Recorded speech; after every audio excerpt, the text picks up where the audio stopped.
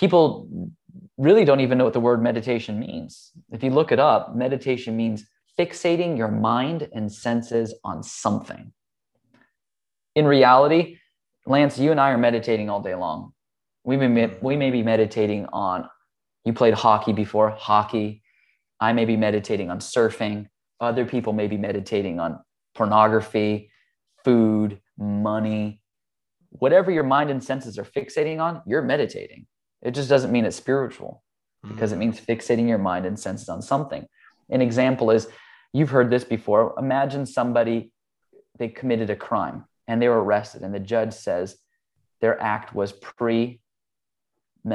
It means they were meditating on murder or whatever the crime was before they did it. They were fixating their mind and senses on it. So you can even see in our own language that it's used not always in spiritual suggestive connotations or whatever. It's always put as whatever you're using your mind and senses on can be considered a meditation. So spiritual meditation or transcendental meditation, higher meditation, is when you're putting your mind and senses on God. And that's what it says in Vedic literature. Life is going to give you challenges, struggles. It's going to force you to face your fears. Even though these may feel like your worst enemy, in truth, these are actually your greatest allies. My name is Lance Isios. Welcome to the University of Adversity.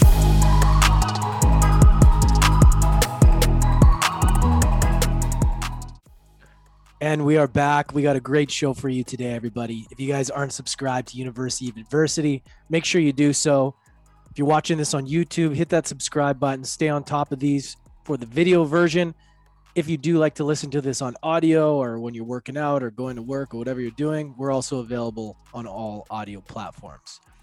You guys, today's conversation was a powerful one. We went about 90 minutes, but we covered all things around, well, my next guest, his name is Tamal Dodge, and I'll get into his intro here in just a minute. But you know, we went into his story around how he got into the yoga world, how he got into jiu-jitsu, which he is now a black belt in, and his powerful story with his father and the adversity that he went through and what he overcame, what he taught Tamal, and really just the power of yoga, the power of meditation, how it can help you, and really some misconceptions of our world and religion and all things in between. So this was a great episode. I had a lot of fun, and I highly recommend you guys following Tamal on social media, checking out his all his information in the show notes, yogasalt.com, bodhilive.com, all of that we'll get into. But yeah, tune into this right till the end, you guys. This was a powerful episode, and I really, really enjoyed it. So yeah, enjoy the episode. We'll see you on the other side. What's up, everybody? Welcome back to University of Adversity. Today's guest is a holistic entrepreneur, yoga teacher, studio owner, best-selling author of Yoga Plate, surfer, and Brazilian Jiu-Jitsu black belt. He is the founder of Yoga Salt, one of the most popular boutique studios in the US, and co-founder of Bodhi, an online studio for yoga, meditation, and fitness. Tamal Dodge, welcome to the show, brother. Lance, thank you for having me. I'm stoked to be here. I'm excited to dive in, man. You know, there's a lot of really cool things that you're up to. And, you know, our mutual friend Shanti connected us. And, you know, the beautiful thing about this world is, you know, not only in the podcasting world, but just personal growth in general. You get connected to a lot of great people doing, you know, pretty special things. And what I would love to just ask you, man, is, you know, you got quite the resume there. You got, you know, walk us through a little bit of your backstory, man. I don't know much about your backstory, and I would love to hear, like, how did you get into this world of yoga and martial arts? Well, I was kind of always raised around martial arts as a kid. It's really interesting. I grew up in Hawaii. That's where I was born.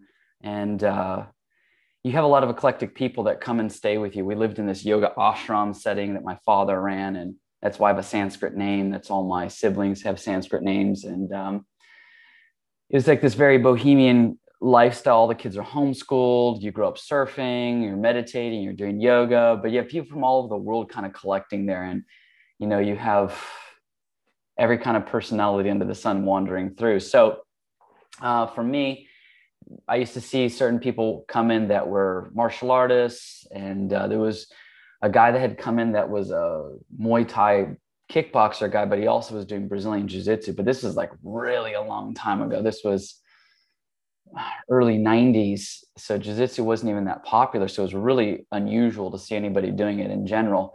But this guy was really, really technical in his approach to just looking at martial arts. And I remember my dad going, oh, this is the real thing of how you're going to learn how to do discipline, and martial arts in general is how this guy's doing it. And it kind of stuck with me, but I didn't get into it. Some of my brothers got into it a little bit. None of them really went beyond white belt. And I didn't start to see the benefits of it until later in my life. I did some boxing and some other little martial arts stuff through my life, but I'm a realist. I'm been raised doing yoga, but it wasn't till I was about, in my mid 20s. And my wife and I were out at dinner one night, and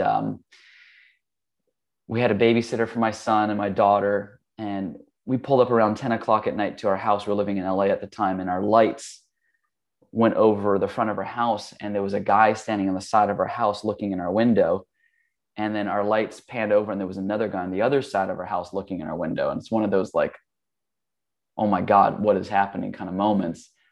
Our children in the house, there's a babysitter, and there's two strange men looking in the windows from the outside. Wow. And my wife is really upset. She's like, oh, what are we going to do? So I just got out, and I didn't know much martial arts. I knew crazy. So I went out and I just started yelling and hollering, and guys came out, and one guy took off running immediately just down the block. And the other guy had to like pass through me to kind of get away. And I was like, what are you doing on my property? And I was really angry. And the guy's like, it's okay, man. It's okay. We're just checking out for him. Like, you're on my property, like literally on the side of my house. And then he just brushed past me and took off running. So I asked my wife for a phone, and I called 911. And I looked down the street, and those guys ran, but then they hopped in our neighbor's yard. I was like, what is going on? What are these guys doing? And so I got on 911, and they tell me to give the guy's location. So I run over to the house, and I yell at the guys over the fence. I'm like, I know you're back there. I'm on the phone with the police. And the guys jump over the fence, and they just take off running down towards Washington Boulevard. And so I'm chasing after these guys, and they cut down the Washington Boulevard, 911 sending police cars. I'm like, what is this? And these guys run past this bar, and I don't know what they said to the people outside the bar, but it wasn't good, because everyone out of the bar started running at me to try to block me. And I had to explain to them that, no, these guys were on my property. I'm on the phone with, I showed that it was 911. Then everyone like backs away. And make a long story short, the cops, I see this whole trail of police cars with their lights off, and then they turn them up and grab the guys and throw them on the ground. And it was a real wake-up call. The police, one guy was strung out on drugs. The other guy was drunk. One guy had a knife on him, but it wasn't a felony. In California, that was just prowling. It was a misdemeanor. Really? Yeah, this is a misdemeanor. So I was like, that's wild. What? The craziest thing is, a week ago, I saw one of the guys walking down the street. I was like, that guy was in my property a week ago. Dude, that's wild. Yeah. And one of the cops was like, yeah, if you didn't get there 10 minutes later, or 10 minutes, if you got there 10 minutes later, they might've been in your house. Which was like just a shocker to me. So I called one of my friends who was, in the whole world of self-defense. And I was like, what the heck should I do? And he was like, you should go do Brazilian Jiu-Jitsu. I was like, all right, I'm going to go do Brazilian Jiu-Jitsu. I remember some guys doing that when I was a kid. And so I hop into Jiu-Jitsu, and it was like, I just got hooked. It became more than just self-defense. I just ended up loving it. And then, 2 years ago, I got my black belt. It took a long time. Yeah. That's crazy, man. What a wake-up call though. Yeah, my father wasn't a guy who taught this whole thing that you can talk your way out of anything, because my father grew up in a really realistic childhood. There's a lot of, feel like, misconceptions in the yoga community where they think, oh, well, you can just talk to anybody and you'll be able to talk your way out of any situation. That wasn't the instance. I told you wasn't the only crazy instance I've experienced. I got attacked in a park after I've been jiu-jitsu. in front of my son, who was 7 at the time, by a guy who was on meth, who thought he could read my mind. And there's no way of reasoning with someone when they're unreasonable and they're completely strung out. And there was no reasoning. So, I'm not here to ever fight anyone or start anything, but I think the beauty of jiu-jitsu is you don't have to physically hurt somebody if you don't really want to. Jiu-jitsu translates to the gentle art. I mean, it's one of those things where you learn a lot of control. It's learning how to hold people down and pin them down. And so you don't have to punch them, which is more barbaric in a lot of ways. You don't have to choke them or do anything unnecessary if you don't have to, you have more of control of the situation.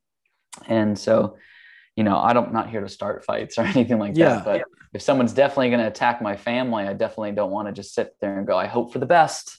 Right. I've had instances where I've had to use it and didn't have to harm anybody. So it's also more than just this form of self-defense. It became I love the title of your podcast, University of Adversity. When you get into jiu-jitsu, you have to overcome so much adversity when you're there because every day there's people there who are just going to grapple you, hold you down. And you got to go through this intense ironing out of your ego too, because you see it all the time. You come in there and, like a lot of people, especially in male culture, is you want to be the tough guy. You want to be the alpha. You want to be this. And as soon as you get in there, you realize you're a little fish in a gigantic pond. And you got to try to climb the ladder and learn how to grow, but you can't grow physically, because I'm actually not a big guy. I'm like 130 pounds. But you got to grow in your capacity of knowledge and also your capacity of being able to accept all the humble pie you're served every day on the mat. And you grow from there. It's amazing. Yeah. You either quit or you grow. That's how it's fed to you. Yeah, it's interesting to me because, I've heard a lot about jiu-jitsu, obviously through Joe Rogan, and a lot of people I follow talk about it. And it's interesting because that's what the underlying message is. It really checks your ego. And,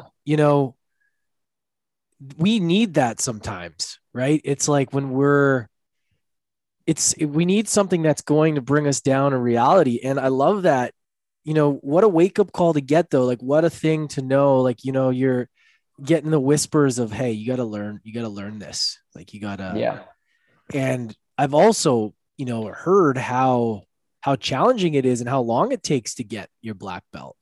Yeah. It takes 10 years. That's like an extreme discipline, right? Like that's, so I would love to know how the two, I mean, because, yoga, growing up with yoga, would have been probably something that wasn't the most common thing, right? Amongst your age group growing up, right? Like how old were you when you started yoga?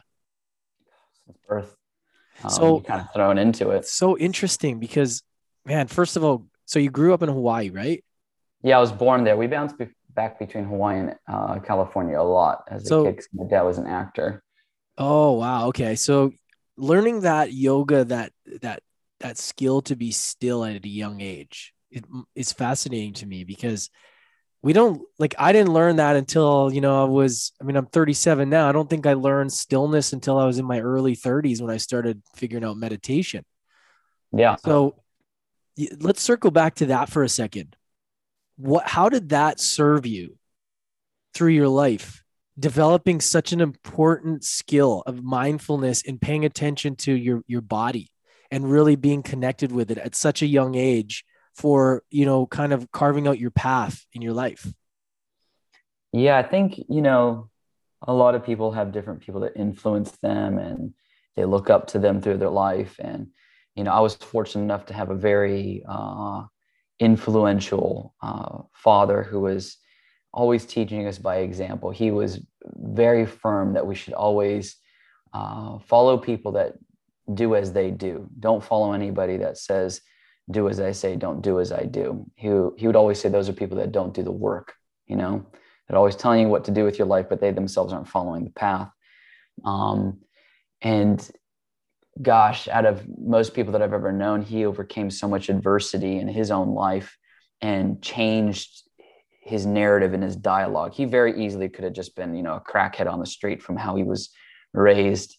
And to see how he really obtained peace and stillness in his own life, I felt like deeply impacted me in a way that inspired me to want to stick with it, Yeah. And I can say all my other siblings follow the same thing as me or try to do the same thing. But for me personally, it was very influential component to why I've stuck with it and why I want to share with other people what I've learned.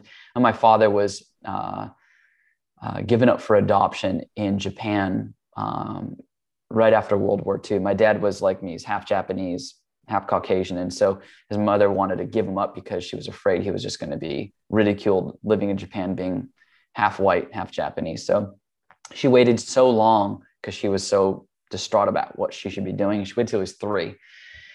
Wow. He was adopted by a guy who was really high up in the military, a colonel here in the United States. So immediately he's shipped to the United States, doesn't speak any English. He's raising this family with people he doesn't know. And the people didn't know how to raise children. The only way they knew how to raise them was to severely abuse him.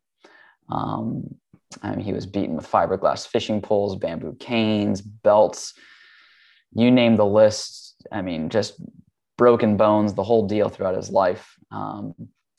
Not to mention the psychological abuse. Traumatizing, man. Traumatizing.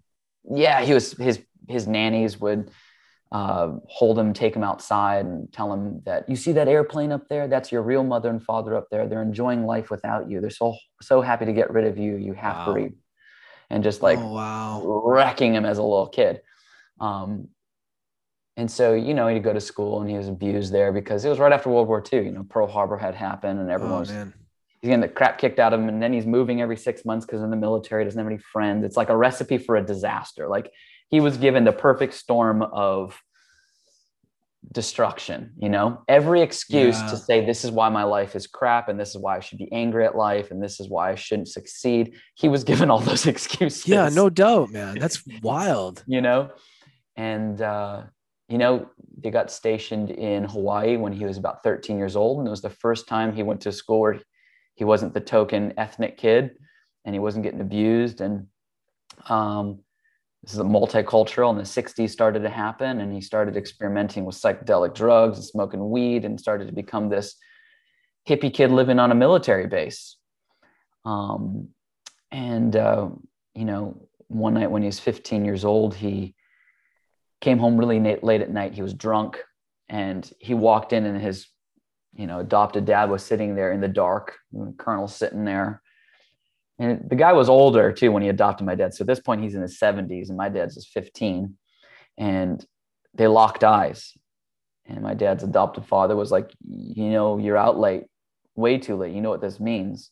But then they had this weird exchange where they stared and they looked at each other in the eyes, and they both realized that my dad was bigger and stronger at this point. Oh, wow. But then in my dad's heart, he felt this thing like, you shouldn't hurt the old man. Like 2 wrongs don't make a right. And so then my dad just like, all right, let it happen. And the guy, because he saw in my dad's eyes a little bit of aggression, he just beat the crud out of my dad, broke his nose, trying to crack his orbital bone, just beating him up. And after my dad was a bloody mess, he stood up and said, that's the last time, man. Peace out. He ran out the door and ran away from home and moved in with a bunch of his older hippie friends. And they all helped him find a fake hippie name. They called him Magic Pat. And he's like running around the 60s with all these people and telling everyone he's 19 when he's really 15. And, one night he goes to this concert and it's for a band called Blind Faith, which is a really big hippie 60s band, had Eric Clapton in it and a bunch of other big famous people, but it was sold out. My dad didn't have a ticket. He's hanging out outside and he sees this dude outside with little curled shoes. It's the 60s. Everyone's acting wild. It looks like a little hobbit. And the guy's meditating on beads. And my dad's like, what the heck is meditating? What the heck are those beads? He never saw anybody do anything like that. And it's all going to sound kind of crazy, but there's a point to it. No, this is great. I love this. This dude wanders up to him who's got one arm, who's a famous drug dealer in Hawaii named Pierre. And Pierre goes up to my dad and says, hey, I need you to hold something for me. And my dad's like, oh, what do you want me to hold? And my dad didn't know this guy, but he knew of him. So he's already kind of intimidated. The guy goes, hold this paper bag for me. The cops are after him. My dad's like, I really don't want to hold anything for you if the cops are after you.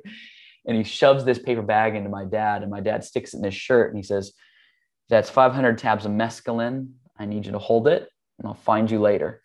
And my dad's like, you're going to find me? He's like, don't worry, I'll find you. And the guy takes off. Later, a cop comes up to him dressed as a hippie. He's like, did that guy give you anything? My dad's like, no, man, the guy didn't give me anything. The cop wanders off. My dad's just standing outside. Well, if I'm holding this stuff, I might as well take 2 of these things. So my dad takes 2 mescaline. You're only supposed to take 1. And he's standing outside. And then the doors to the concert open up. And all the hippies that don't have tickets start rushing the door. And all the cops and security are throwing all the hippies on the ground. And they're all getting slammed to the floor. And my dad's like, I don't have a ticket. I don't want to get slammed on the ground. Then he notices every hippie with a ticket forms a long line. And they're just walking in. Everyone's so distracted, they're not even ripping tickets. They're just walking in. So my dad's like, I'm going to go into the line and pretend I have a ticket. Goes single file and walks right in. He sits down in the front row. And as he's sitting there, that dude that he saw chanting on beads sits right next to him. And my dad's like, oh, hey, man, I'm Magic Pat. I saw you meditating on those beads. What's your deal? And the guy's like, oh, my name's Gildor. The guy's like really working the Hobbit thing. And the guy's like, I'm Gildor, and my spiritual teacher tells me to chant a different name of God on each bead. He tells me to chant Rama on one, Buddha on the other. My dad's like, wow, that's really cool. I've never heard of anything like that. And the guy goes, well, here, you should read his book. And he pulls out a little book. It's called Simple Meditations. My dad opens it up, but when he opens it up, the mescaline surges through his system. And the front page just says, you're not your body. But because the mescaline is so strong, the page speaks to him instead of my dad reading it. And it says, you're not your body. So my dad's like, oh, shit. Wow. And then the song kicks on from the band. And the first song that Blind Faith sings is, come down off your throne and leave your body alone. And my dad's like, it's in the song and it's in the book. Shit. And he gets up and he becomes that freak out case. He's running in the crowd. He's trying to shake people. It's in the song. It's in the book. He loses track of that Gilder guy. That guy leaves. And my dad goes home that night and he sits down with one of his good friends. And he's like, dude, I had the craziest night. You need to read this book. But first, you need to take 2 of these. He gives his friend 2 of them. His friend lets it surge through his system. He's like, now read the page. And it says, you're not your body. So the guy's like, oh, shit. So they spend the whole night sitting across from each other, just shooting energy balls, playing energy ball catch because they're so high on this mescaline, talking about they got to meet the author of this book. So they flip open the book. At the back page, it says, this guy, Siddha, it says, he'll be at the Church of the Crossroads the last Sunday of every month. And the Church of the Crossroads still is in Oahu. It's like a hippie little hangout coffee shop bookstore place. And it says, Siddha will be there the last Sunday of every month. So they show up. And when they're there, my dad sees that little hippie dude, Gildor. He's like, hey, Gildor, remember me? It's me, Magic Pat. And the guy's like, oh, yeah, I remember you. The other guy freaked out. And my dad's like, how am I going to know who Siddha is? And Gildor's like, oh, you're going to know. And my dad was like, if you ever saw anybody that looked like Jesus, it was Siddha. He looked like he weighed 90 pounds, glowed, had a big beard, a long white T-shirt, long matted hair. And he walked in and my dad's like, okay, that's the guy. So my dad sits down, listens to this philosophy talk that he gives. And at the end of the lecture, my dad goes up to him and says, hey, I'd really like to learn more about this meditation stuff. Where can I learn more about it? And Siddha says, you can move to my ashram in Kauai, sell all your shit, get on a ferry and come see me. Here's the directions of how to get there. So my dad and his friends sell all their junk, take a ferry, go to Kauai. They hitchhike, they go to the top of this hill. They hop out of a flatbed truck and they come to this sign outside of a clearing of a forest. It says, welcome to the Haiku Meditation Center. There'll be no drugs of any kind. No eating of meat, fish, or eggs, no illicit sex life, no gambling. And my dad's like, oh my God, I do all of these things. I don't know if I can do this. And he turns over to his friend to tell him he's not sure he can actually follow through. And his friend has already hopped in the truck and is already going down the hill and says, "Man, too heavy for me, bro, but it's your journey. Good luck." And, make a long story short, my dad hiked through that forest, went into that ashram, and never became the same person. He ended up becoming a monk with Siddha and traveling all over the world through India, Thailand, Malaysia, just at age 15. Wow. Nothing but a begging bowl and robes. And he was like, it wasn't until he had absolutely no material possessions. He's there sitting with a monk with a begging bowl and robes, living on the streets of India, materially destitute, had been through the shithole of abuse and anger and frustration and everything else that he had experienced. But now that he was at this point where he had been given this spiritual wisdom and meditation and reflecting and yoga, it was the happiest he'd ever been in his life. And the craziest thing is people say that all the time. "Oh, I got fixed," or whatever. My dad had such deep spiritual experiences. And when he was in his 40s, he was given a message that his birth mother wanted to meet him. And he was like, "I want to meet her. Sounds great. I'll go to Japan." So my dad flies to Japan. He comes out of the airport and he sees this old Japanese woman bawling, crying. He goes up to her and he hugs her. And she's crying even harder. And he grabs her and he looks her in the face and he says, "I just want to thank you for everything you did for me." And she's so confused. She says, "What are you talking about? I put you up for adoption at 3, and I heard you're horrendously abused on all levels. You had all this terrible, tragic stuff happen to you. Why are you thanking me?" And he said, "Because if it wasn't you that put me in the worst circumstance in my life, I never would have questioned, who am I? What is my purpose? Why do I exist? Why are we all here? Why is there pain? Why is there suffering? If you didn't put me in a horrible material circumstance, I never would have found the meaning of life. Because you made me suffer so bad, I am now so happy."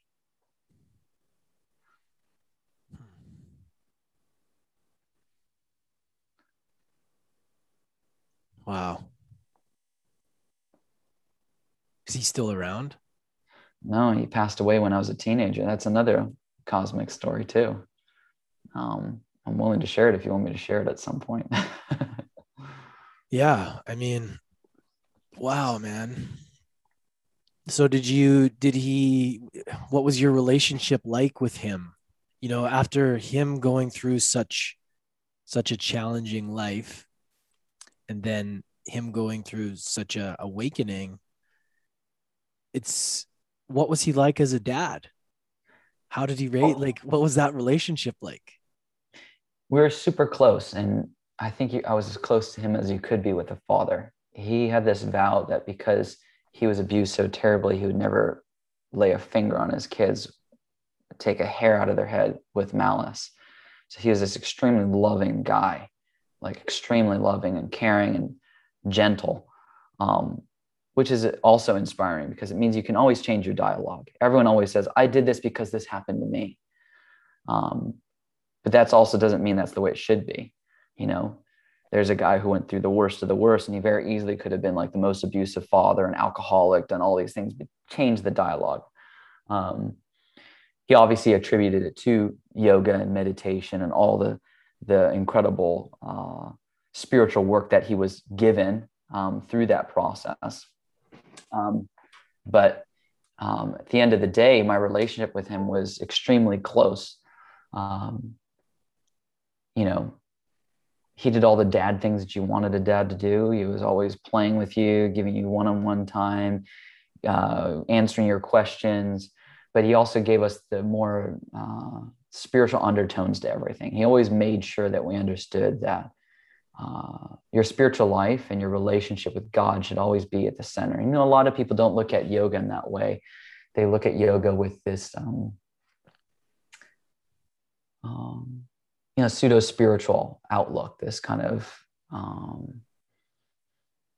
makeshift version of it. And it's a little frustrating.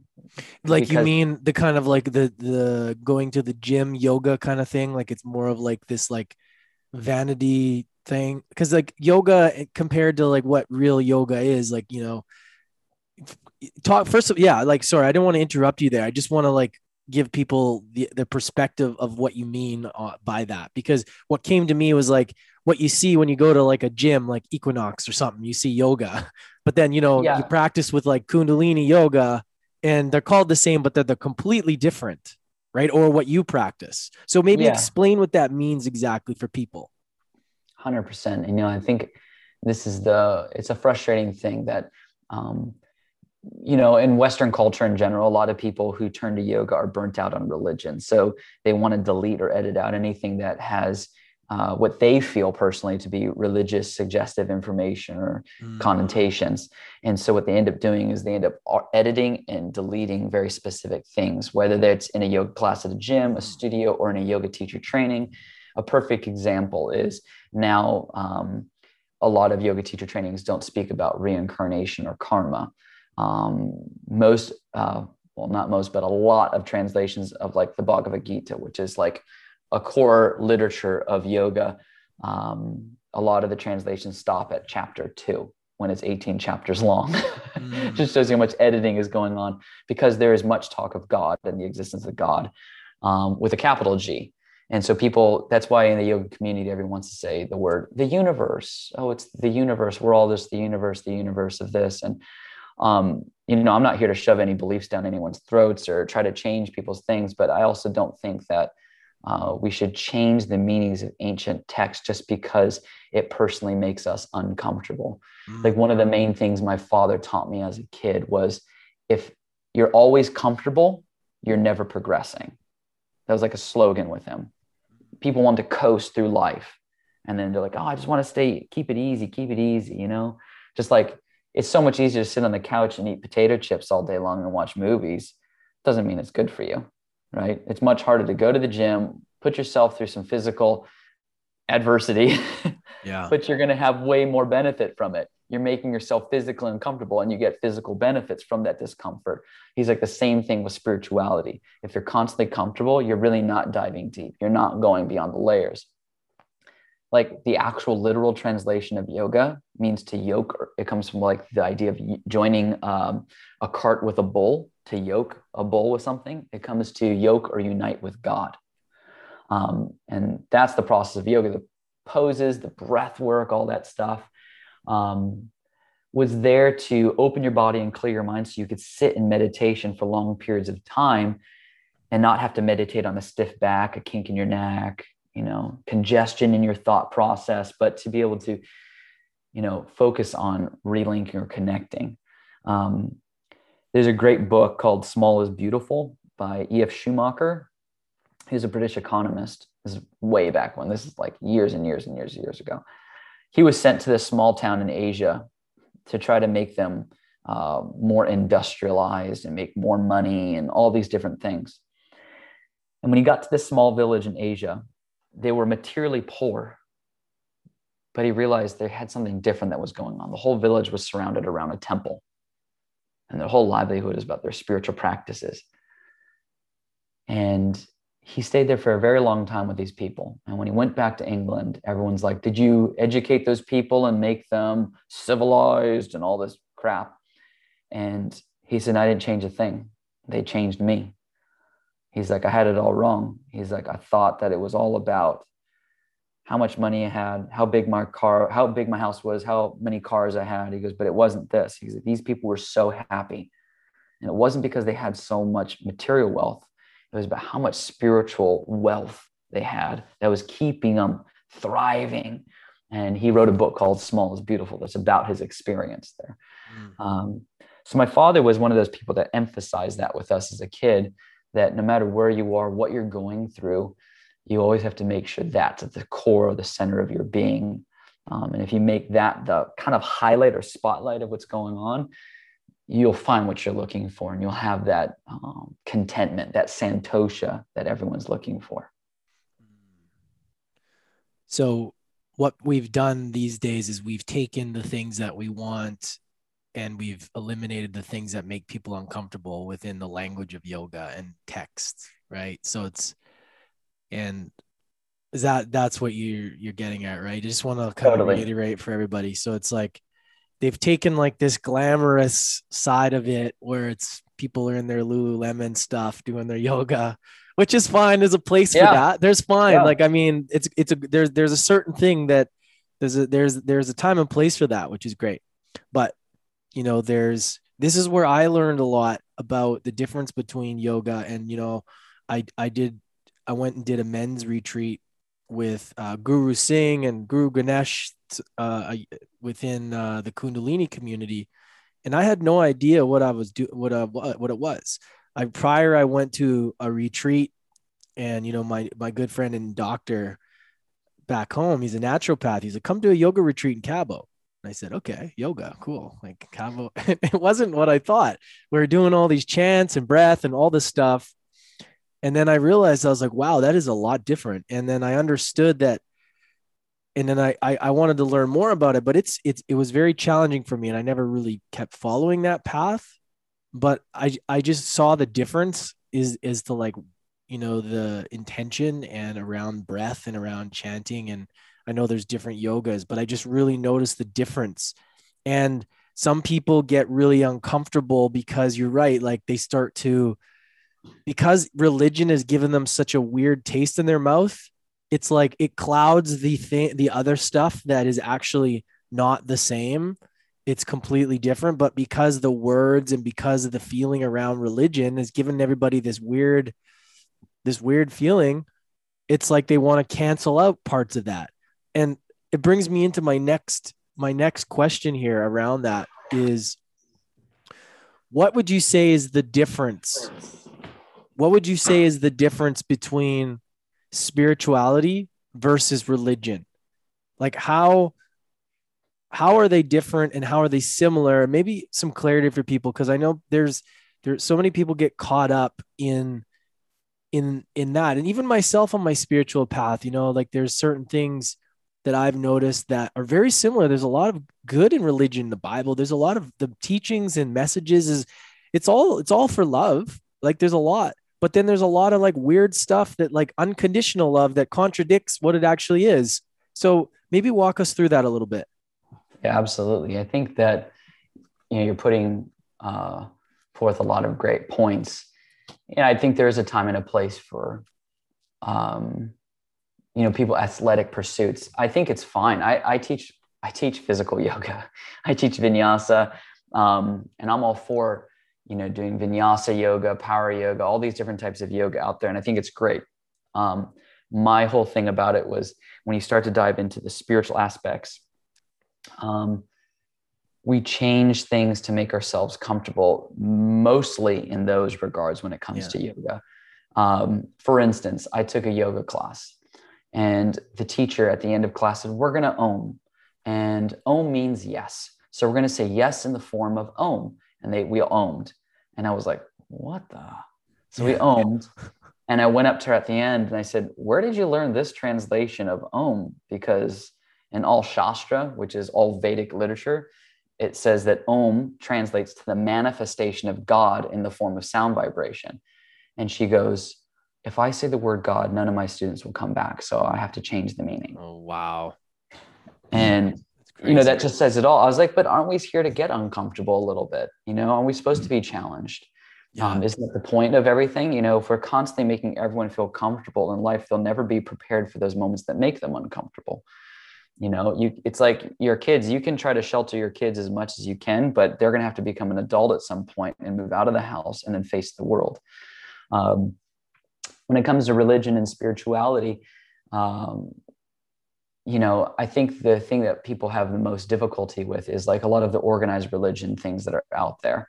I'm not going to sugarcoat it. I'm kind of controversial in regards to philosophy and things like that in my teacher training, because I say the word God a lot and I refer to other scriptures. I actually talk about the Bible in my yoga teacher trainings. I talk about the Quran. I reference so many other scriptures to show common truths versus differences. That's like Gandhi, right? Definitely. That's one of the reasons he was assassinated is he was like speaking to people that were Hindus, Christians, and Muslims in India and uniting them together saying, look, guys, we got way more in common than we do that's different. It's love.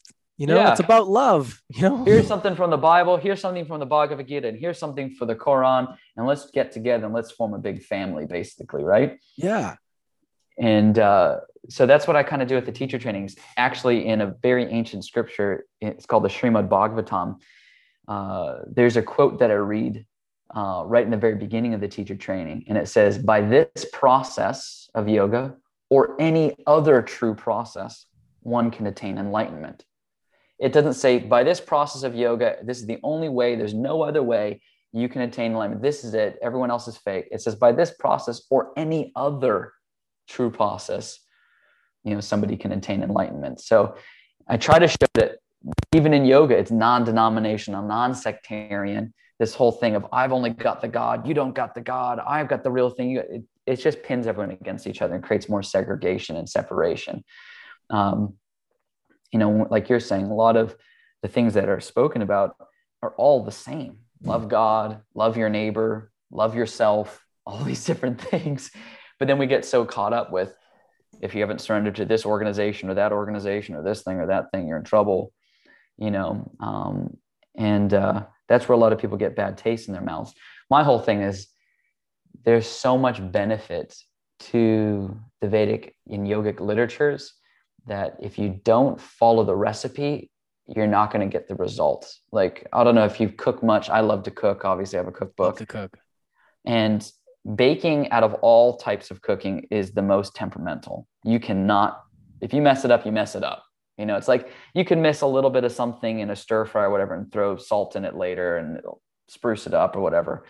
But you can't, if you forget baking powder and you bake the cake, you can't go put baking powder back in the cake after it's been baked.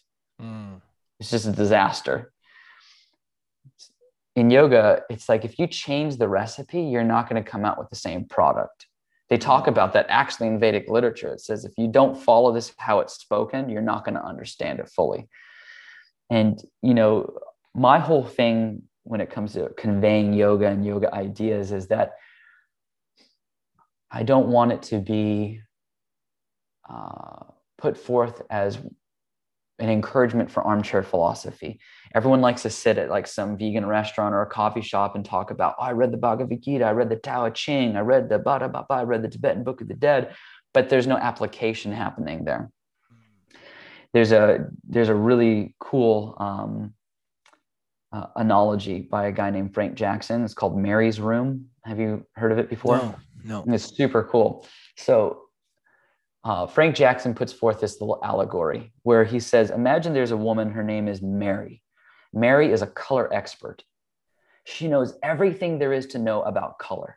She has read every book about how the retina perceives color, how your brain processes it. She is a color expert. But Mary herself has only lived in a black and white room, wearing black and white clothes, only reading black and white books, and she herself has never seen color. One day, Mary is typing on her computer, her black and white computer, and there's a glitch on the screen and a red apple appears, and she sees color for the first time. Does Mary's understanding of color change, or does it stay the same? And most people would say it has to have grown, because there's a difference between intellectual coffee shop armchair philosophy, right? Intellectual understanding and experiential knowledge. So like when you're a kid, you ask somebody, what's it like to fall in love? And they say, oh, it feels all warm and fuzzy in your heart, ... And then you're a teenager and you fall in love, that first high school love where it's like a ton of bricks. Yeah. And you're like, oh my God, this is way more intense than they said it was going to be. You're a kid. What is it like to have a broken heart? Well, it's really painful. You cry. And then you get your heart broken. You're like, oh my God, this is horrible. This is way more. Your understanding of what love and heartbreak is grows because of the experience, not just your understanding. Not just from watching a movie. Totally. It's like when someone says they talk about traveling or whatever, it's a completely different scenario than if you watch a movie and you see Italy, people in Italy. It's a lot different than when you're in Italy and you're experiencing the culture and the feeling. It's a completely different world. And that's what a lot of people don't realize is how different things are. And a lot of people live in fear and don't do things because they think they've seen it. But when they go there and they realize what's true they give a whole different perspective on it.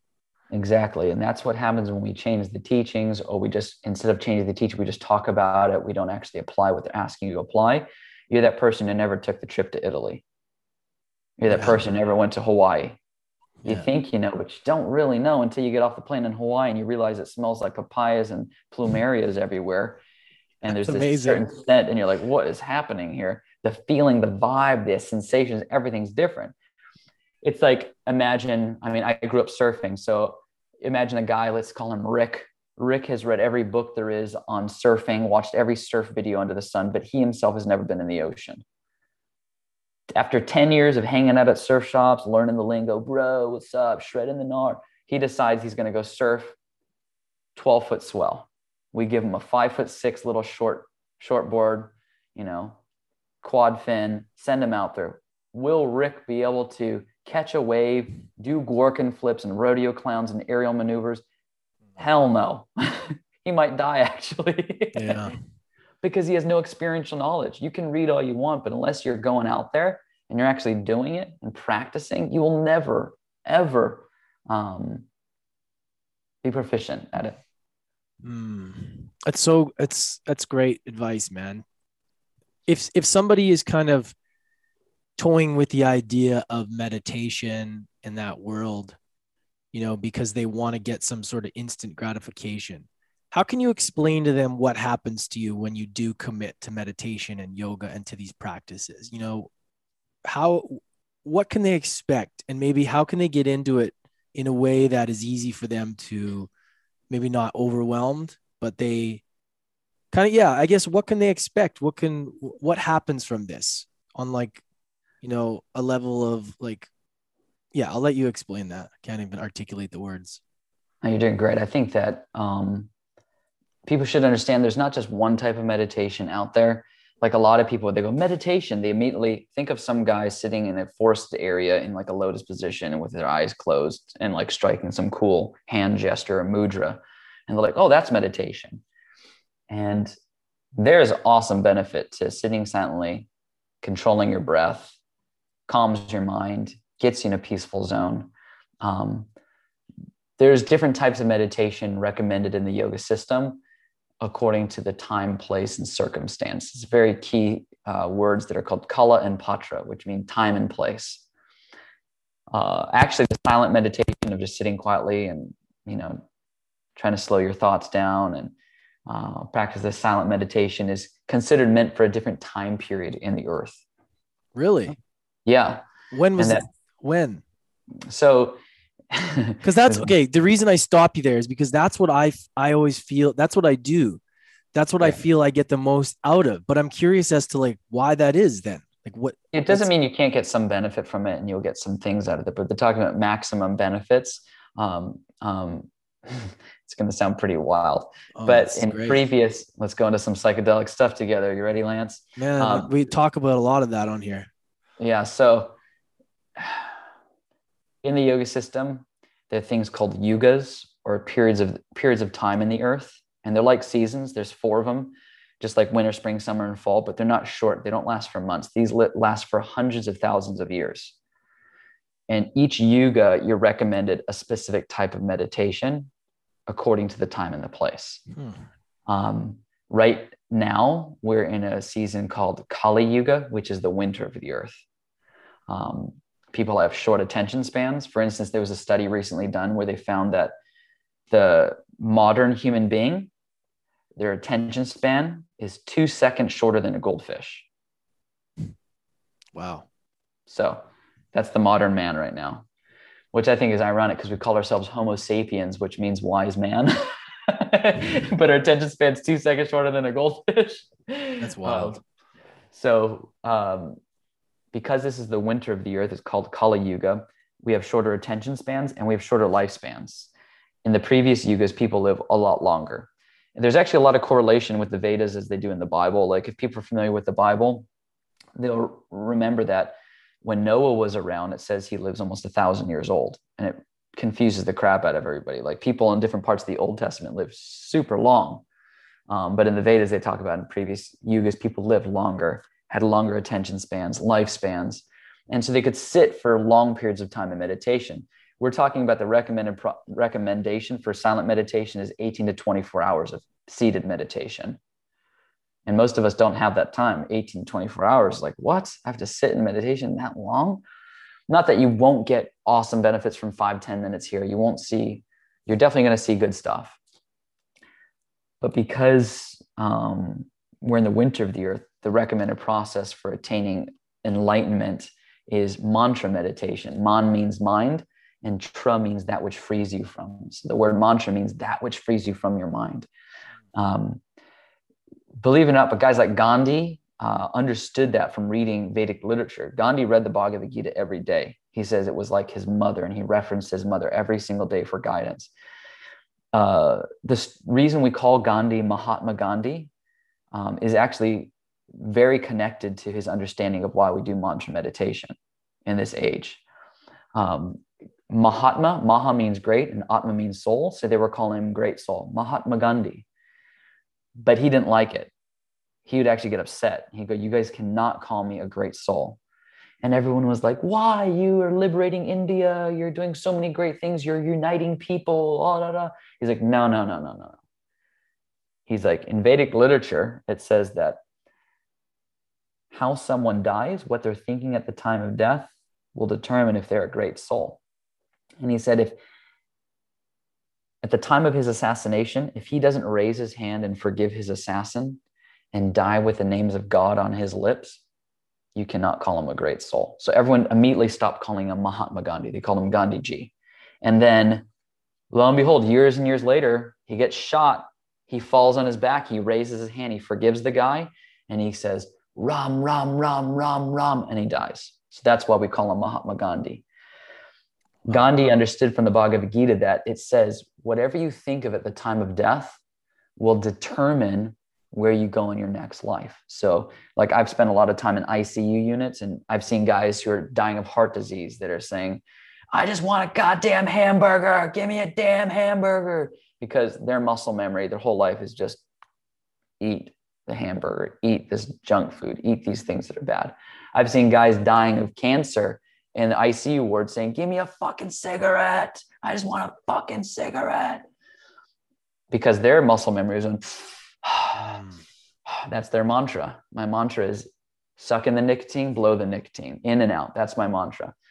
And Gandhi understood from the Vedas that if you chant mantra, that you develop a specific spiritual muscle memory. And so he would chant Ram anytime he wasn't in a conversation. He would sit on his beads. That's why we have mala beads. Mala beads, people wear them in yoga, and people don't even know why we use them. They're like, it goes with my Lulu outfit. I got a purple one for my red pants, But you're really supposed to use them as a tool. So Gandhi would chant on his mala beads. It's called japa, which means repetition. Every step he took when he'd go on long walks, he'd say Ram, Ram. People said when they heard him sleeping, they could hear him saying Ram, Ram, Ram as he went to sleep. So it was like a given at the moment of when he's going to leave. He was like, I've been preparing this my whole life. So Ram, Ram means? Ram is a name of God that means one who gives happiness to the soul.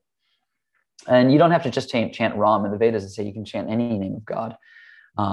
Like my dad met that guy Gilder. He was chanting different names of God on beads. Japa meditation is really important. Om breathing is really great. There's also things called kirtan where it's singing. It's very related to the things that you see in like Catholic churches where people sing back and forth, or in any spiritual tradition, people are singing God's names. All that's there in Vedic literature because of the time and place we're living in, this Kala and Patra, time and place. And people go, how do you know we're in Kali Yuga, Tamal? Like you're saying it's Kali Yuga and we're supposed to do this. How do you know it's not a previous Yuga? Well, they say we're supposed to live only 100 years or less in Kali Yuga. Kali Yuga means the age of chaos, quarrel, and confusion. I don't know about you, but I felt like 2020 was just a little bit, yeah. A little bit of chaos, quarrel, and confusion. And that there's wars going on all the time. Nobody's understanding each other. Even if both people are putting forth different points, if one person makes sense, they're not going to hear them. So there's a lot of things that show you that, not to mention in the Vedic literature, it talks about this is the time that's coming up. This is happening. It's going to be Kali Yuga. And because we have short attention spans, short lifespans, it's recommended because it's easier to do. It's like a simpler way. the less time we have, the less attention span we have, the easier the process is. And it engages your senses, your sense of speech, your sense of hearing. The more senses are engaged, the more you're going to be focused on it. Like, people really don't even know what the word meditation means. If you look it up, meditation means fixating your mind and senses on something. In reality, Lance, you and I are meditating all day long. We may be meditating on, you played hockey before, hockey. I may be meditating on surfing. Other people may be meditating on pornography, food, money. Whatever your mind and senses are fixating on, you're meditating. It just doesn't mean it's spiritual, because it means fixating your mind and senses on something. An example is, you've heard this before. Imagine somebody, they committed a crime and they were arrested, and the judge says their act was premeditated. It means they were meditating on murder or whatever the crime was before they did it. They were fixating their mind and senses on it. So you can even see in our own language that it's used not always in spiritual suggestive connotations or whatever. It's always put as whatever you're using your mind and senses on can be considered a meditation. So spiritual meditation or transcendental meditation, higher meditation, is when you're putting your mind and senses on God. And that's what it says in Vedic literature. It's like, how do I put my mind and senses on something that's going to elevate my heart, my mind, what's going to take me to that next step? So I always encourage people, like, benefits that you're going to get through meditation. It can start with feeling really happy, really content, very equipoised, balanced in your own life. But eventually it purifies you and you get clear as you do it. And the more you get purified, the more you want to do it. The more you want to do it, the more you're going to be having these breakthroughs. It's like my own dad. I'll try to keep it short, but I was about 17, 18 years old, somewhere around there. He was going to teach a meditation workshop in Northern California. And we hop in a car and we drive up the coast, and he says, let's stop the car. And he hops out, and we're like 30 minutes out of San Francisco. My dad is standing on the side of the road. He's rubbing his chest. Everyone hops out of the car. We're like, what's going on, Dad? He's like, just give me 1 second. I'm having a heart attack right now. And we're like, what? We all hop in the car, but my dad was just like that, just even keeled. 5 minutes pass by. He walks back in the car. He goes, all right, let's go to the hospital. And we're like, you sure you had a heart attack? He's like, yep. So we go to San Francisco General Hospital. My dad walks in, goes to the front desk and says, 30 minutes ago, I had a heart attack. I would like to check myself in. And they're like, you sure you had a heart attack? Because he was just chill. He goes, oh, yeah. It felt like an elephant was sitting on my chest. They're like, okay. So they bring him in. They start running tests. He's hooked up to all this stuff. The doctor comes in and says, you didn't have a heart attack. You're fine. You're good to go. We're going to let you out soon. And then my dad looks at all of us kids and he's like, no, I had a heart attack. I'm going to have several more while I'm in this hospital, and I'm going to die in this hospital. He just knew it. He saw it before it happened. And all of us kids are like, oh, crying. We're all super emotional. We all love him. And the doctor's like, I don't know why he's saying this. He didn't have a heart attack. He's going to be fine, kids. I'm going to go get his papers. We're going to release him. And the doctor leaves. And my dad starts to quote the Bhagavad Gita to us. He says, the wise neither lament for the living nor for the dead. And we're like, the wise neither lament for the living nor for the dead. Because the wise understand that we're not our bodies. We're a soul that gives this body life. So if we're in a body, we're still alive. If the body is dead, the soul is still living on. So the wise understand that there's no death of the soul. That's what he's telling us. He goes, I want you to see this, guys, with spiritual eyes. It's going to be really hard for you, but I want you to see it with spiritual eyes while I go through this. So we're all trying to get it together. And then while the doctor's away, he has another heart attack. All these things are going off in the hospital. All the nurses come in. They're like, oh my God, he really did have a heart attack before. And his heart attack passes. They rush him up to the ICU. And we're all standing next to him in the ICU unit. And they tell him he can't have any water or food in case he needs surgery. They're going to keep him there. Meanwhile, my dad tells the doctors, no matter what happens, I don't want any drugs. They're like, not even for the pain? He goes, nothing. I want to be completely cognizant as I go through this process. And they're like, sir, you're not going to die. You're in a hospital. You're in the safest place it's going to be right now. And he just had like this look like, oh no, it's going down. And so we're sitting there and he's thirsty. So we ask if we can give him some water. They say, no, you can give him ice chips. So we're standing on the left of him, giving him ice chips, and he's eating these ice chips. And this nurse comes in and she shoved this huge syringe in his right arm. And then my dad just starts laughing super hard. And the nurse goes, what's the matter? And he says, nothing. He's like, it's just kind of comical that this is the duality of the material world. On the left, I'm fed delicious ice chips. It's like pleasure. And on the right, I'm stabbed with a needle. It's pleasure, pain, pleasure, pain, pleasure, pain. That's the world here. And she's like, all right, whatever, dude. She leaves. Later that night, he has a massive heart attack and it creates an aortic dissection, which his heart splits in half. Everyone dies instantly when this happens. The doctor's waiting for him to die. 5 minutes go by, 10, 15, 20, half an hour goes by and he's not dead. Both halves of his heart are beating. They're like, this doesn't make any sense. He's having trouble breathing, so they intubate him. They put this huge tube down his throat and they tie his arms down. And they're like, oh, let's see how cognizant. And they ask him so many questions and he answers by squeezing.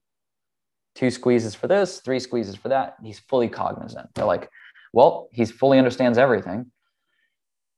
And we keep asking, can you untie his hands? And they're like, no, we can't untie his hands because it's so painful having that in, not to mention he's on no pain meds. So it's like someone took a knife and cut his heart in half and people would just die from the pain, but for some reason he's still alive. Wow. And they're like, well, we'll untie him, but if he pulls the tube out, just know we have to put the tube back in. And we're like, untie him. So they untie him and my dad doesn't pull it out. He just shakes his hands off, gives us a thumbs up. Then he starts to snap his hands, his right hand, because the other hand he can't really move anymore. He's snapping his right hand. And we're like, what does he want? We can't figure it out for 2 hours. What does he want?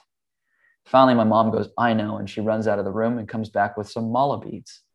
She hands him beads and he gives her a smile and raises his hand in the air and he starts to meditate on his beads one by one.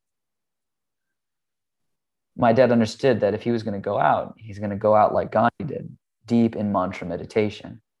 So when I say in the beginning stages of meditation, you may feel good, balanced, equipoised, but then it starts to take a hold of your life and you start to have a deeper perspective of what your meaning is, what you should do, how you should operate, and most importantly, how you should die. That's the thing no one talks about. It's like if I told someone they have a math test on Monday, they're going to study the shit out of math before that test because they know it's going to happen. But death is 100% guaranteed for all of us, but nobody prepares for it. It's like, I'm telling you, there's this huge test waiting for you, and then nobody tries to do anything for it. They're like, I'll wing it. We'll see, hope for the best, play it loose, right? So my dad's like, all right, I'm going to meditate. And so he meditated on his beads. He did this almost 24 hours a day for 18 more days in the hospital with his heart split in half. Wow. And we'd all take shifts with him. I would sit there at night meditating on my beads next to him. I'd be chanting and chanting. And then a couple days before he passed away, the doctors walk in and they go, we want to ask you some questions. My dad's there. They puts his beads down. They hold his hand. They go, we're going to attempt a surgery that has never been done before. This actually hasn't been done. We want to do this to you, but we can't unless you give us permission. Here's the deal. If we do this surgery, there's a 97% chance you're going to die on the operating table. And we have to heavily sedate you. We know you don't want to be sedated, but this is the only way. There's a 3% chance you'll live. If you want the surgery, squeeze my hand 3 times. And he wouldn't even squeeze. They asked him over and over again. Then they say, okay, we want to ask you another question. You do understand that if you don't get the surgery, there's a 100% chance you're going to die, but you can die drug-free. Squeeze my hand 3 times. And he'd squeeze every time 3 times. So he knew what he was doing. He What knew a where he was warrior. going. Yeah. And they're like, all right. Then on the 18th day, he starts to flatline. He's holding his beads. He's got a huge electric smile on his face. They're pumping his heart. The nurse is like, why the hell is this guy smiling? And he leaves blissed out of his mind. And people go, isn't it painful talking about the story? It is and it isn't. I mean, I love my dad. It was very painful at the time, but I love my dad more than anyone could love somebody. And parents should teach you how to live, right? But I also think the most important thing anyone could ever show you on the face of the earth is how to properly die. And I feel like he showed me how to die. Wow. So, when it comes to meditation and chanting, it's so much more than getting equipoised, stopping your thoughts, feeling content, feeling happy. It's becomes a true way of living and a way of thinking. It changes the dialogue in your mind of what's important, what's not important. Because it makes God at the center of your life. And the more you do it, the more you start to see. It's just like I said, the analogy of experiential knowledge. Like, you played hockey. The guys who only played a couple times a week, were they ever as good as the guys who trained a lot? No. Never. Same thing with meditation. If you only do it a little bit, you're going to see a little bit. If you do it a lot, you're going to see a lot. It's the same principle. Life teaches us all these things through just observation. You see it, surfing, hockey, whatever it is. The more you do it, the better you get. It's like you hear these basketball stories like, Kobe would do, 1,000 free throws. All these guys would do these different things. It's so true though. Yeah. You do it, you get it. Yeah. The more you do it, the better you get at it. Yeah. And people act so shocked why people are so good at what they are. But then you look at their habits and what they've done to get there. And it's usually, it's way more than the average person. Way more. They've put thousands of more hours than the average person. That's why they're there. It's not by accident. Absolutely. And I think that, it's ignorant for people to think that someone can't be enlightened because they haven't experienced it. You see this a lot where people go, there can't be a God. There can't be these spiritual experiences. I haven't had it. I'm like, well, there's a lot of things we can't do that other people are doing. How many of us can free dive 100, 150 feet under the water? Even sports, how many people can, do a thing at the highest level? You may not be able to do it now because you never put the work in, It's like for us to say that these experiences that people had aren't valid because you haven't seen it is the same thing as sitting on the beach saying it's impossible to surf because I don't know how to surf. It's just a blanket statement we tend to make in our own life to stop ourselves from actually doing it. It's like, there's a wonderful quote that I love of Confucius because it cuts through all the bullshit. My dad's spiritual teacher used to tell people to read this quote because it was so important. Confucius said, one who wants to do something will find a way, and one who doesn't will find an excuse. That's what we do in life. It couldn't have happened. I couldn't have done it because this was happening in my life. That's why I said my dad had every excuse under the sun to grow up to be a shitty human being, right? But he didn't, right?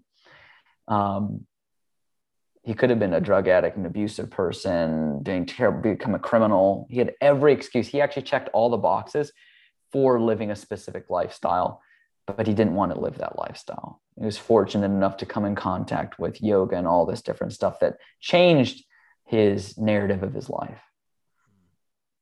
And it greatly impacted mine. I mean, that's, people go, why are you on the path you're on now? I'm like, well, there's definitely, my own spiritual teacher is the reason I'm here. But my father, definitely, I can't say he wasn't the most impactful person in my younger years that helped craft and mold the way I appreciate and look at things, just from his own example.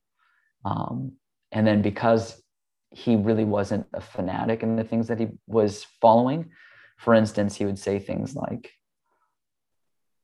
you can't follow a yoga path just because I do it. You got to go out and do the work. Go practice other spiritual practices. Go read other books. Go out there and find out for yourself. Don't just be a blind follower, someone who's a fanatic, someone with a lot of zeal but very little knowledge. He goes, become knowledgeable. You got to go out and do it. That's so important, man. That's such important advice. Yeah. And it's like, because a lot of parents will say, oh, just do what I'm doing. Just do this, do the family business. Just follow what I'm doing. But instead he's like, go learn your own lessons. Go learn your own, what your truth is. Go figure it out first. Yeah, he's like, go figure it out and tell me if I'm wrong. That kind of thing, you know? Yeah. And, you know, now that I have kids and have yoga studios and writing books and doing these different things, it's like, I want to share it, you know? I was really little. I was probably 7 or 8 years old, and my dad stopped me in the hallway of the ashram, and he looked at me, and I was like, hey, Dad. And he goes, I want to tell you something. If you don't share what you learned here, you're a thief. And then he walked away. And I was little. I was really little, but it just stuck in my head so much. And I was like, if I don't share what I've learned here, I'm a thief.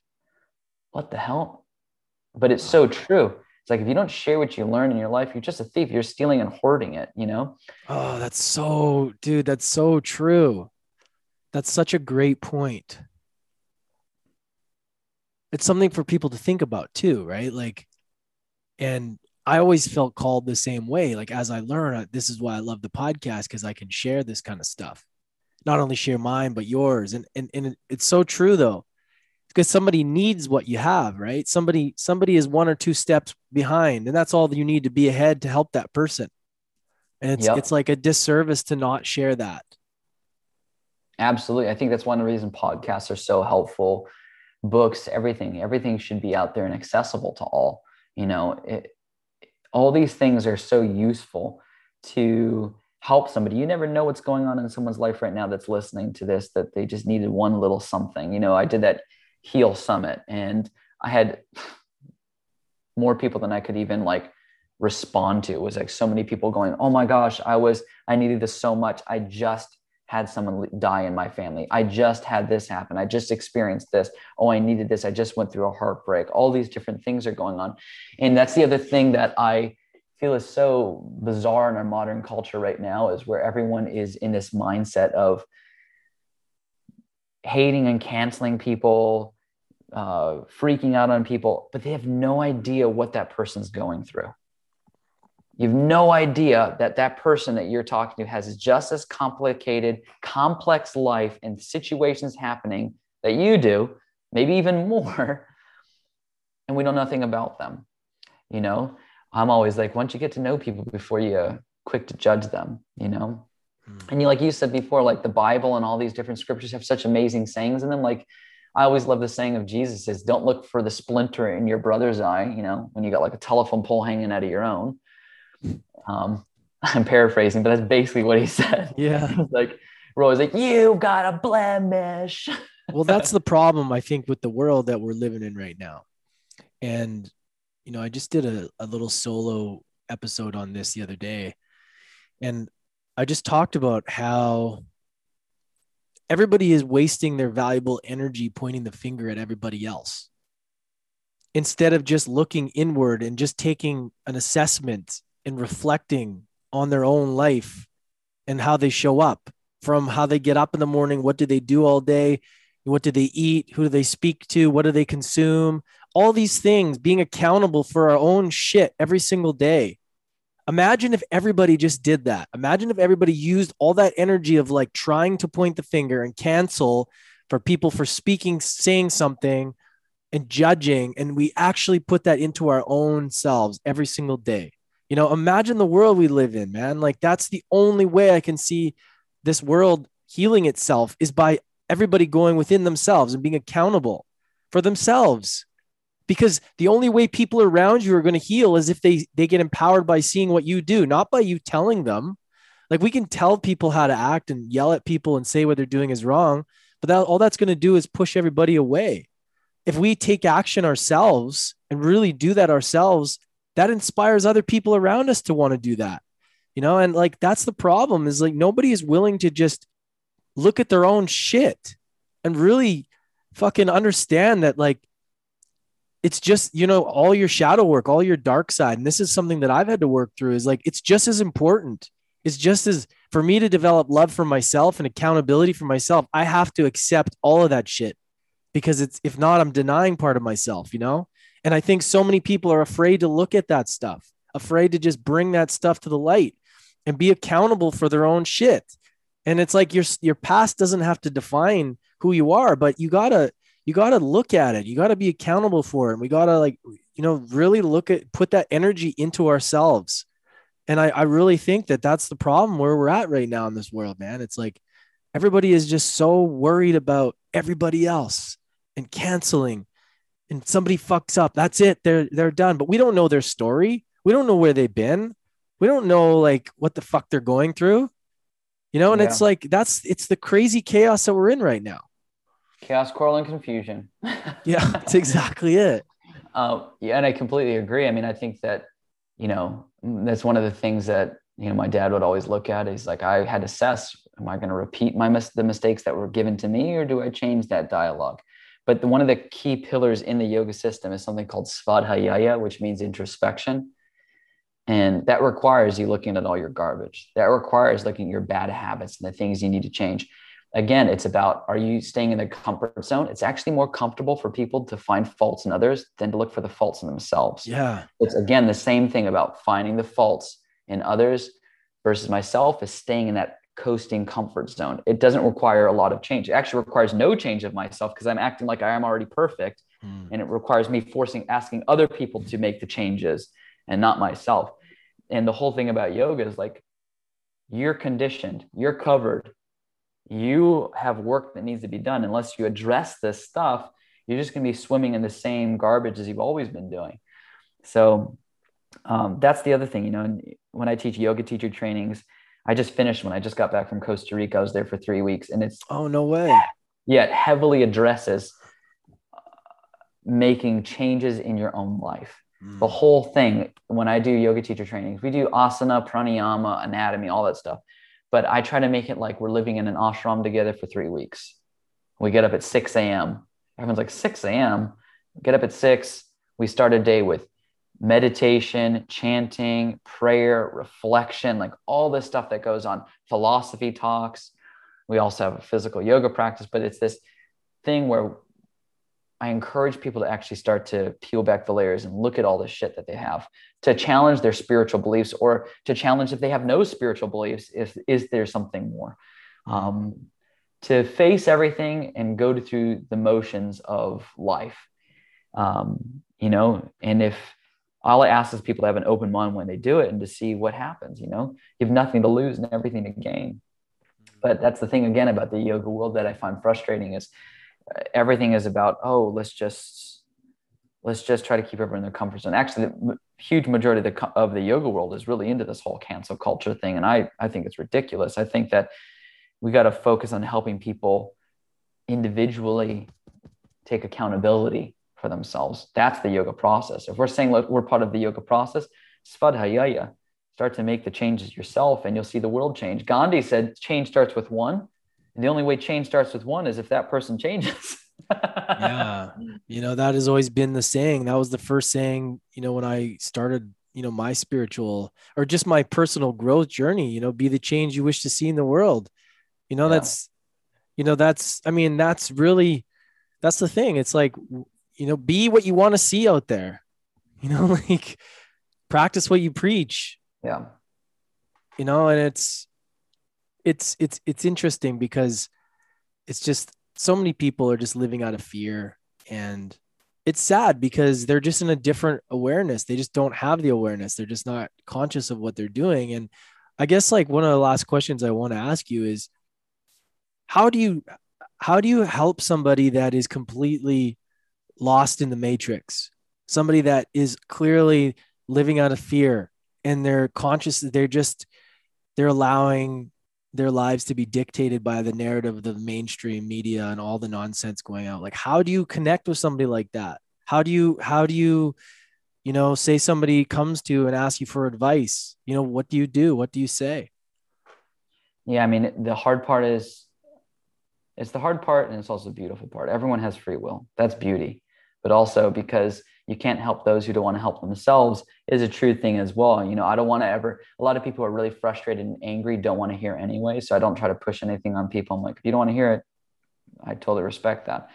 If people don't like some of the things I've said today on this podcast, you don't have to listen to it. Just turn it off. Right. If you don't like things that other people say, you don't have to do it. You just like, exactly. You can walk out of a conversation, walk out of the conversation, People ghost people on text all day long. Ghost me. It's all good. I love you. But at the end of the day, I always ask people, reflect on that. Reflect on why you feel this way.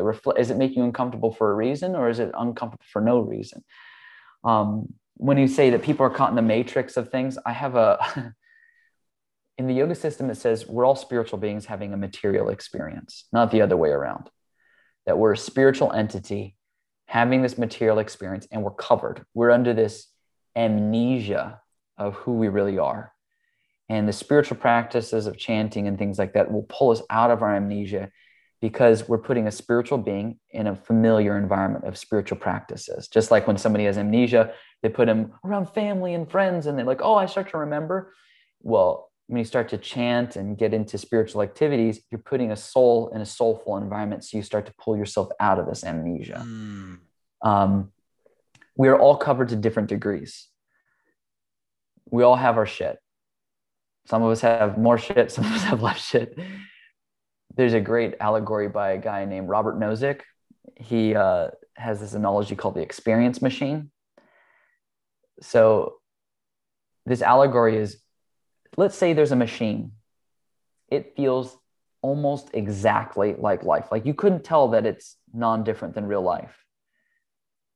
When you're hooked up to this machine, you can have as much sex as you want, have as much money as you want, enjoy as much material things as you want, have as much material possessions, cars, everything you ever wanted, be super attractive, everything.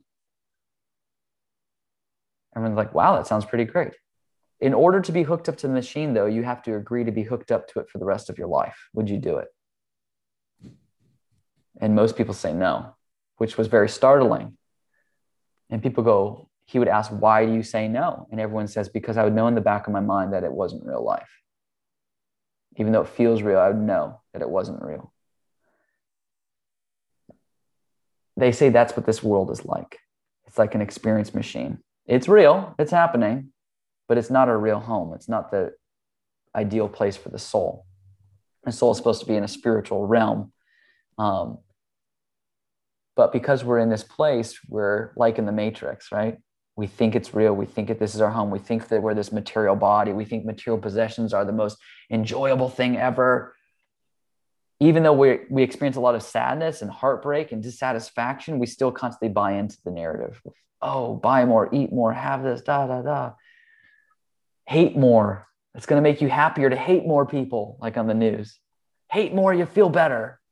And it does. It makes people really shitty inside, and they're more angry. It's not until we realize that we're in this experience machine, not until we realize that this is not our home, that we're a soul, that we'll really ever find balance. We'll never find spiritual homeostasis. If we want spiritual homeostasis, we have to start engaging in meditating, praying, reading. But no one will hear this if they don't want to hear it. My example to people all the time is, if somebody wanted to play hockey or learn how to play hockey, they'd start looking up hockey lessons, right? And they'd probably start seeing stuff everywhere. Oh, there's a hockey game. If someone has no interest in hockey at all, would they look for hockey lessons? Would they notice it on a TV in a sports bar? No. Probably nothing, because it doesn't interest them. That's not a focal point of their life. Same thing with spiritual life. Same thing with trying to get out of this matrix. If you're not looking for it, you're never going to find it.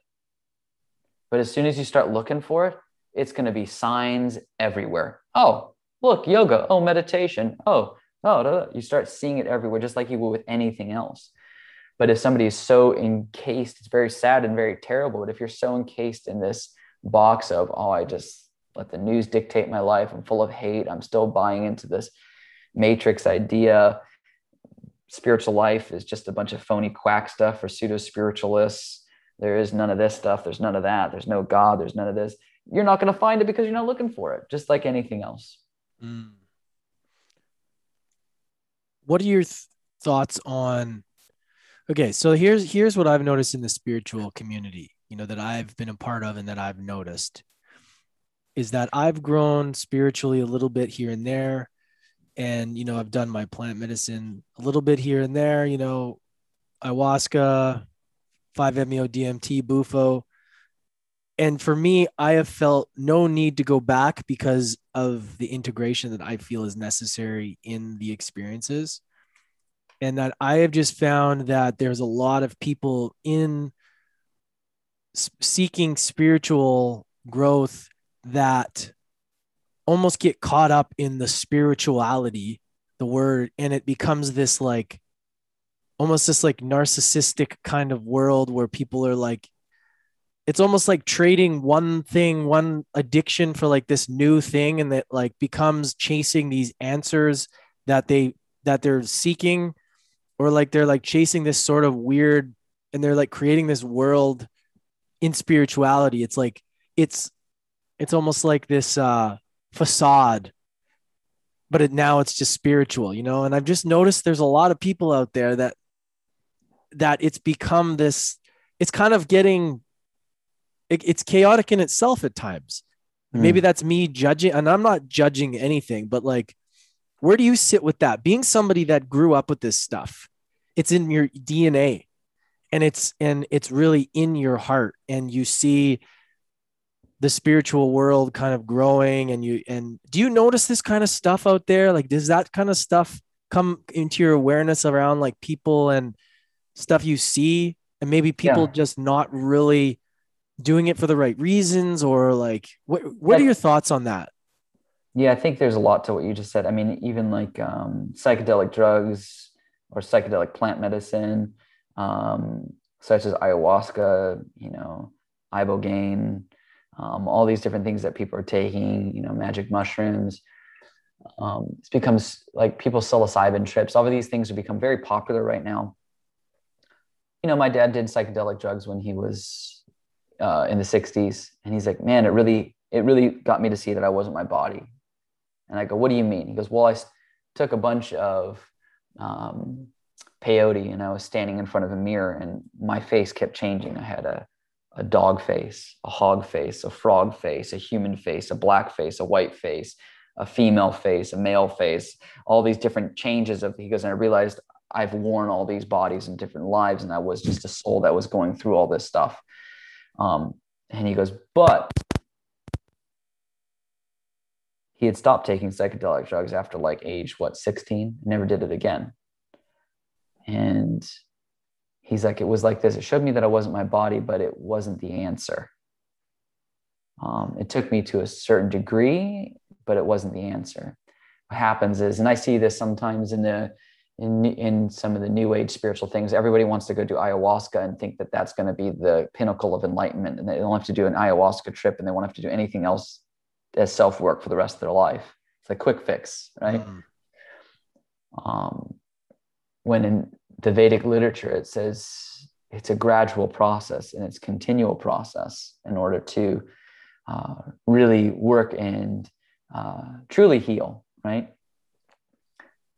So my dad used to give an analogy because we'd have all these people come in from all over the world to stay with us in our yoga ashram. And people are like, oh, but I love psilocybin. I love this. And my dad's like, listen, I did all that stuff.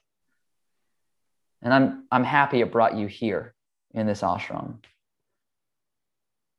He goes, but imagine you're drowning in the ocean and a log comes by and you grab a hold of that log and it takes you to shore. Will you carry that log on your back for the rest of your life saying, this log saved me, or would you leave it on the beach? And everyone's like, I'd leave it on the beach. He goes, that's the psychedelic drugs. He goes, that's the plant medicine. He goes, it took me to the shore, but now that I'm on the shore, it's only going to be an impediment from here on out. I need to set it down. I need to move forward. He's like, because it showed me one thing, showed me I'm not my body, but in order for me to go even further, it can't be just dependent on this one substance. It has its time and its place and its circumstance, but it isn't founded upon that. And I try to encourage people that, in the Vedic literature, you can have cosmic, unexplainable, transcendental experiences independent of any plant medicine or any psychoactive drug that's out there. It just depends on how sincerely and seriously you're endeavoring on the path. Yeah. But when it comes to spiritual things, I feel like a lot of things in general are there to, a lot of people are playing around with it as, trendy and cool. But then again, that's the same difference of, are we trying to just be an armchair philosopher? Or are we trying to really be an experiential seeker, somebody who's really just diving in, and I'm making this an actual lifestyle, like that idea of a yoga lifestyle. I got my aloe or my lulu, my malas and my headband and my bag. That's not the yoga lifestyle. The yoga lifestyle, the word yoga means to yoke or unite with God. The word yogi means one who's on the path to connecting with God, one who's on the path to relinking with God. So a yoga lifestyle is everything that surrounds and drives you to relinking. So if I make every facet of my life a process of connecting with God, then I'm living a yoga lifestyle. Going to the yoga studio and wearing the right clothes and, eating organic does not constitute or translate to living a yoga lifestyle. A yoga lifestyle is one that is deeply rooted in connecting with God. And then you're considered, according to the Vedas, a yogi. And I'm not making that up. That's just in the Bhagavad Gita. That's in, Patanjali's 8 sutras. We can go down the list of everywhere it defines really living a yoga lifestyle. And it's all seated in that position. I think spirituality, if people are on some kind of a path moving towards something higher, it's still a great thing. You should. Yeah, I agree. I think you have to do it. You have to. I mean, if you're seeking to any degree, that's a degree. Mm-hmm. I'm not expecting ever to jump in head first anyway. Even in my teacher trainings and things, I'm like, just start small. Mm-hmm. Meditate once a day on your beads. Sit and meditate and reflect for this many minutes. I'm not saying, oh, do this. If you don't do it, you're screwed. It's like, well, how can I do something that I can actually follow through with? That's the biggest thing, is we commit to too much and we don't follow through. Then we feel like we failed and then we fall off, right? I'm always start with the smallest amount, follow through every day, then add a little more. Oh man, powerful stuff. Where, if we want to check you out, I want to learn more about your yoga teacher training, man, because I've been feeling called to do that as well. And I think Shanti initially had mentioned you, because I talked to her about yoga teacher training. Then I don't know how, that's how I think she ended up, we end up talking about you and then we get it connected. But I would love to know more about your yoga teacher training and how can people connect with you, brother? Yeah, I mean, people can look for yoga teacher training stuff at yogasalt.com, like table salt, yogasalt.com. People can look up, I have a lot of online classes on Bodhi, that's BODHI live, LIVE.com. So bodhilive.com. And they can follow me, Tamal Dodge, on Instagram if they want to. Yeah, man, I mean, like I look at all these platforms and all these things as just great ways to try to share, just like you're doing with your University of Adversity. Give the information or we're stealing it. Yeah. No, I what you're doing is great, man. And I think, hearing your perspective on it, I've never, sat down and had a conversation with somebody that has, been born into this from the day that they're, born under this earth, and having a father that has such a story and got into the spirituality kind of thing, and then had you. And it's really interesting to hear that in the path, because, most people discover this later on in life. A lot of people have to hit some sort of rock bottom for them to really, discover this stuff. So yeah, it's cool to hear a perspective of somebody that's kind of had this stuff and embodied it from birth, so yeah. I appreciate you coming on and sharing, man. Lots of value there. Yeah. Well, thank you for having me on, man. It's been great. I always love talking about it. And until next time. Yeah. Thanks, everybody. Thank you, guys. Take care. Thanks, everybody. Make sure to subscribe to the podcast wherever you're watching this or listening to this. If you are on YouTube, hit that subscribe button. Stay on top of the episodes. Let us know what you think in the comments. And if you are listening to this on audio, please subscribe to wherever you're listening, whether it's Apple or Spotify. Apple is subscribe, Spotify is follow. I know you guys probably know this, but it helps to tell you it does matter if you subscribe to the podcast, and we love you for it. Also, if you did get value from this, please share this with somebody that you feel needs it. That's all that we ask, is that you share this thing. I know this was a powerful episode with Tamal, so really think about who you could share this with. Tag us in social media if you got value. And if you guys feel called to do so, leave us a review on Apple. It's always greatly appreciated. The more subscribers, the more reviews, the more the show grows, the more people it gets in front of, the more the YouTube channel grows, all that stuff. It's much appreciated. We love you guys. Appreciate all of you. We'll catch you next time.